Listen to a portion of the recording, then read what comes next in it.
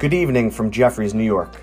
You are listening to Jefferies U.S. Market Minutes, a daily podcast brought to you by the Jefferies U.S. Equity Trading Desk, where we offer a recap and provide some perspective on today's U.S. market action.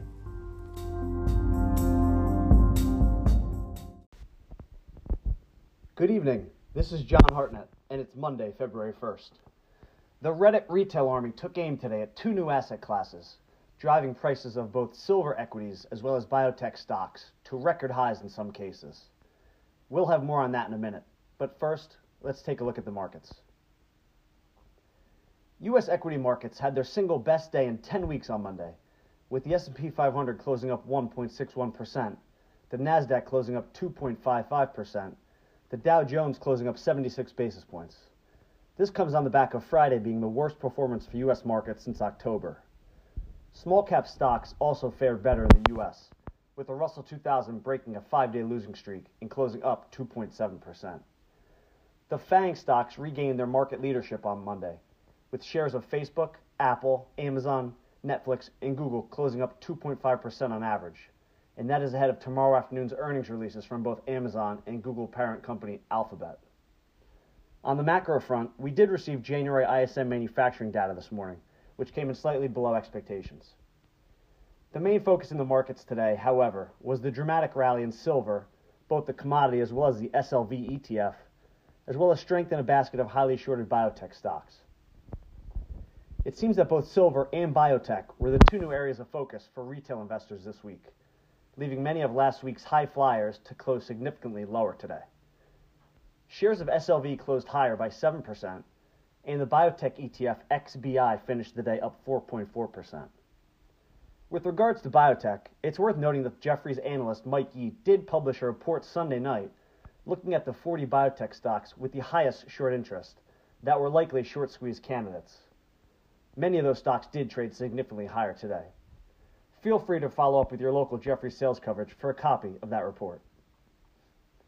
With regards to sector performance on Monday, all U.S. sectors finished in the green, with consumer discretionary, tech, and communication services the three best performers. Meanwhile, energy, utilities, and healthcare were all laggards. If we dive a little further into the sectors, the best performing subsector today was metals and mining, led higher by the euphoria in silver mentioned earlier. Semiconductors also outperformed after onsemi, ticker ON, reported better 4Q results before the market opened. A few subsectors that did in fact close in the red today would include food and staple retailing, led lower by stocks Kroger, Walmart, and Walgreens, as well as managed care stocks and the apparel and textile sector. It's worth noting that many of the stocks which lagged today were last week's best performers, and price levels have subsided on a slowdown in short covering. Let's take a look at some factors. Momentum was the best performing factor basket on Monday, followed by growth.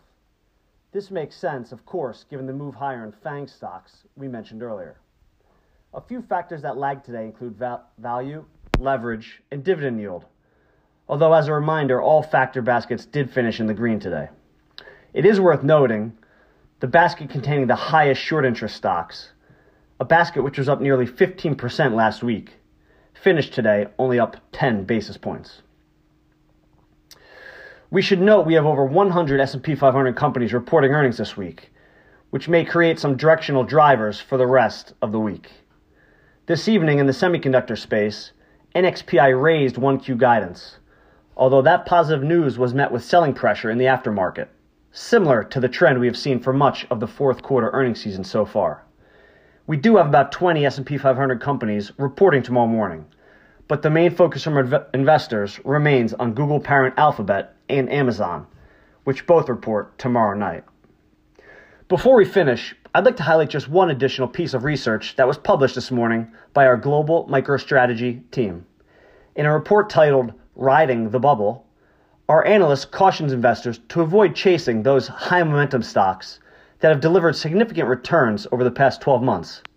As history shows us, those stocks can possibly underperform their benchmarks for up to 3 years following periods of outperformance, like the one we just saw in 2020. Do draw your attention to pages 25 and page 27 of the report. You can find a list on page 25 of high momentum stocks which we believe still have room to the upside, and another list on page 27 of high momentum stocks that we think you should avoid. That's all we have for you this evening. Good luck trading, and we'll speak to all of you again tomorrow.